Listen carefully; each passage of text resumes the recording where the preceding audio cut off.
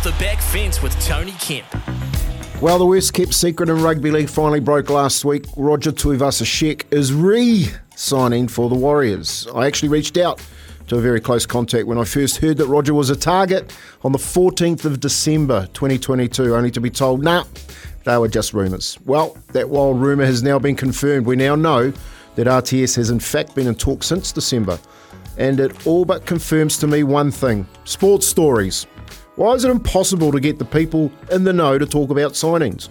And even more disappointing to have a player not come out and talk to the media when the news breaks. Yes, the most disappointing part of any breaking sports news is that no one ever seems to get to talk to the player.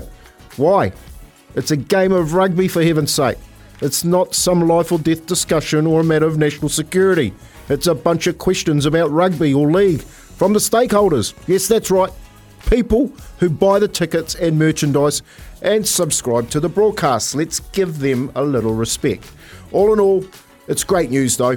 Roger deserves an NRL premiership and we are lucky he's come home to us. Hashtag it's our year. Off the Back Fence with Tony Kemp.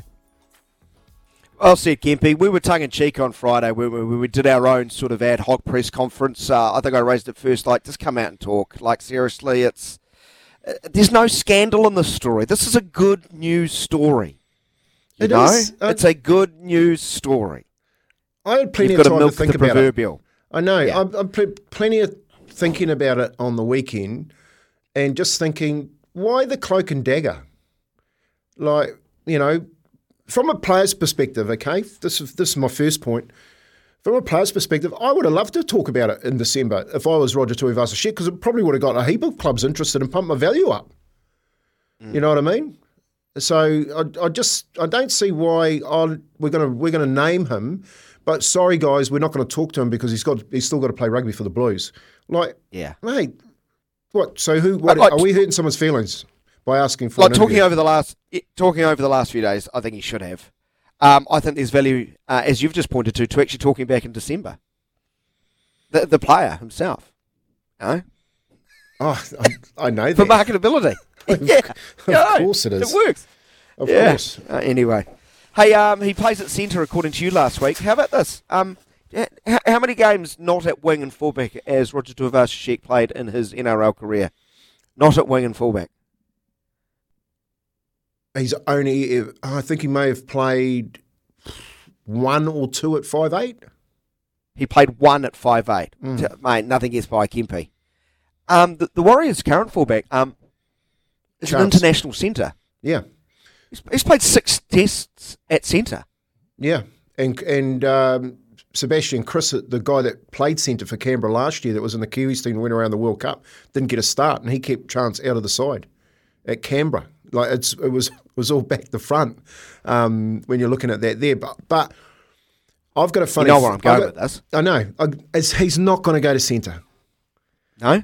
No, he's not going to go. Something is going to have to be drastically...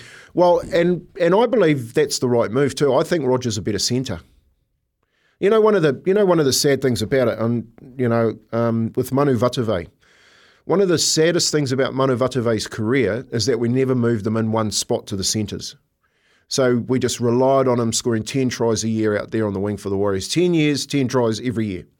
You know, what coaches should have done as they went through them, because he went through quite a few of them, was they should have developed him into a world-class centre. And I think what they'll do with Roger when he comes back, he's 30, he's, in his 30s, he's knows what to do. He's played in the front line with rugby. I actually think he comes back and he makes a centre a success. Excellent stuff, Kempy. Appreciate it. Off the Back Fence with Tony Kemp. It is 29 minutes away from 8 o'clock. Here's Karen with the news for Kubota. Together we are shaping and building New Zealand.